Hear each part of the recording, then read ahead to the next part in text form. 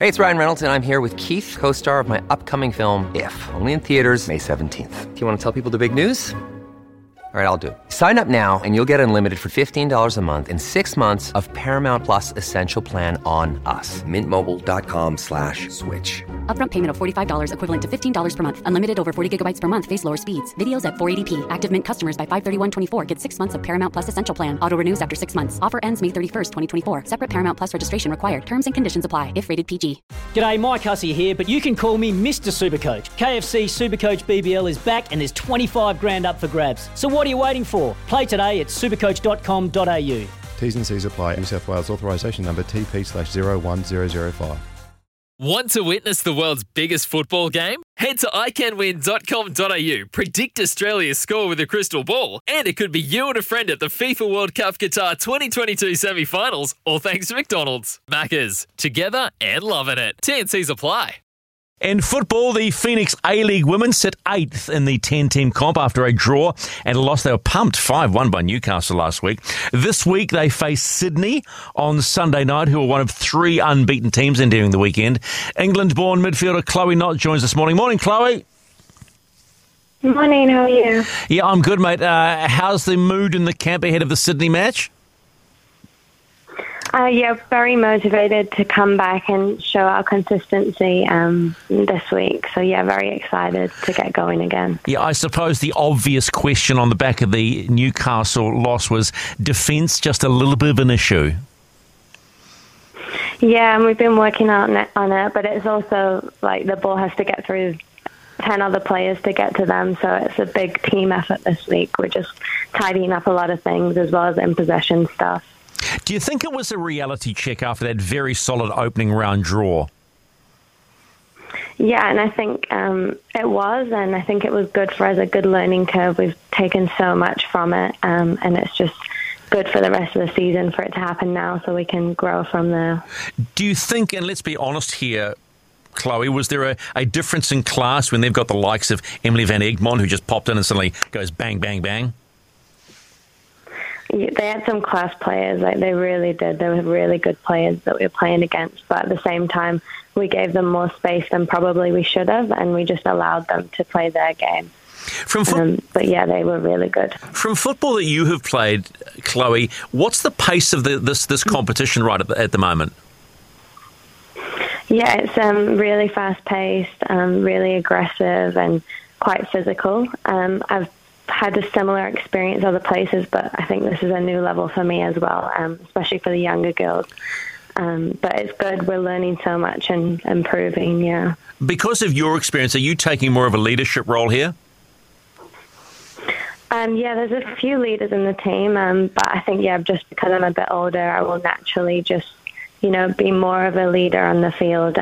But yeah, I enjoy it. That's my role, and just lifting people up. That's what I'm doing, I think. I think the one thing we have to be very mindful too, Chloe, is this team was put together, at a later stage. So it's going to take a little time to find your rhythm, isn't it?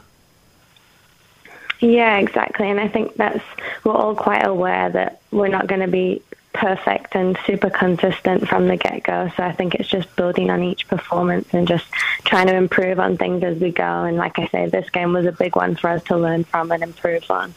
The other thing you got to do is score goals, right? So is that just part of it? That's the end result of trying to find your groove. Yeah, exactly. So like the build-up play, everything before that, and then obviously the final project is missing at the moment, but we're getting there, and we're still creating chances. So it's just learning and improving as a team. Stylistically, what do you want the Phoenix A-League team to represent? Do you want to be just fast, going bang, bang, bang, or do you want to be measured? Mm-hmm. I think we all, as a team, we're just wanting to be hardworking, aggressive, and kind of never say die. And I think that just represents us Aussies coming in, the Kiwis, we're all kind of on the same wavelength with that. We just want to be known for not giving up and just putting everything on the field. So I think that's what we'll be going for the next games. In many ways, like the Phoenix men, you're living offshore because you have to live offshore. Do you think because this is your first campaign, that could be a bonus to create that better environment? Yeah, and I think we've become really close just living in the same place, kind of all going through the same thing, not being with family over Christmas and that kind of thing. So I do think it's brought us closer because we're all kind of struggling with similar things at the moment, yeah. I'd forgotten about that. Not being home for Christmas. So, have you guys already started thinking about plans for Christmas or what? Oh, yeah, lots of plans going in place for Christmas. We've done our Secret Santa draw, and the coaches are planning quite a few things for us, I think, in the background. We've requested Nat to dress up as an elf, so hopefully that happens. Yeah, look, as we say in this country, you do the mahi, you get the treats, and hopefully you get those treats on Christmas Day. You got Sydney, they're unbeaten like two other teams, but you've also got a young Kiwi called Paige Satchell in there, football fern. This is one player you're going to have to be very mindful of this Sunday.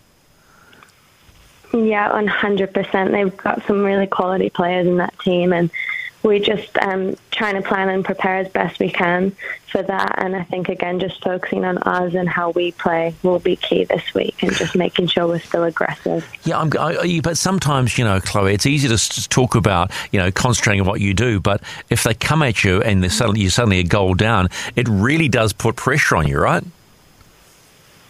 Yeah, it is, and I think it's just trusting what we've prepared for, and trusting we are preparing for individuals, but at the same time just trusting each other and our back line and our midfield and our forwards to do their job.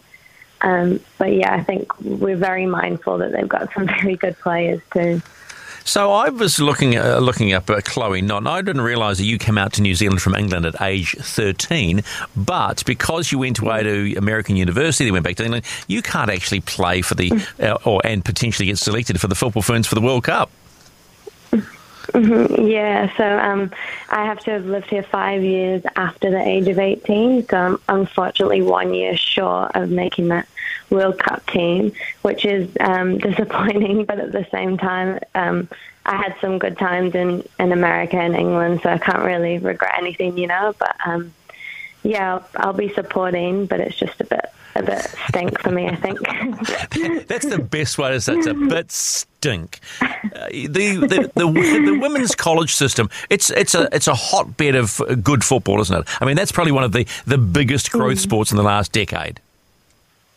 100%. And I always say to the girls, the facilities and things over there, it's kind of unmatched to what I've experienced in England and stuff. So it was just amazing, and the game there is growing a lot, and it's got a lot of support for women, so it's just amazing. Yeah. What sort of crowds were you playing to in the universities, the colleges? Yeah, it depends on the game, but for our finals, we'd be up in the thousands, couple thousand, which was pretty cool for a college team. It was really cool. Yeah, good environment. If there are young women listening to you now, you're 25, right? Are you 25? You're 25. Is that right? Am I close?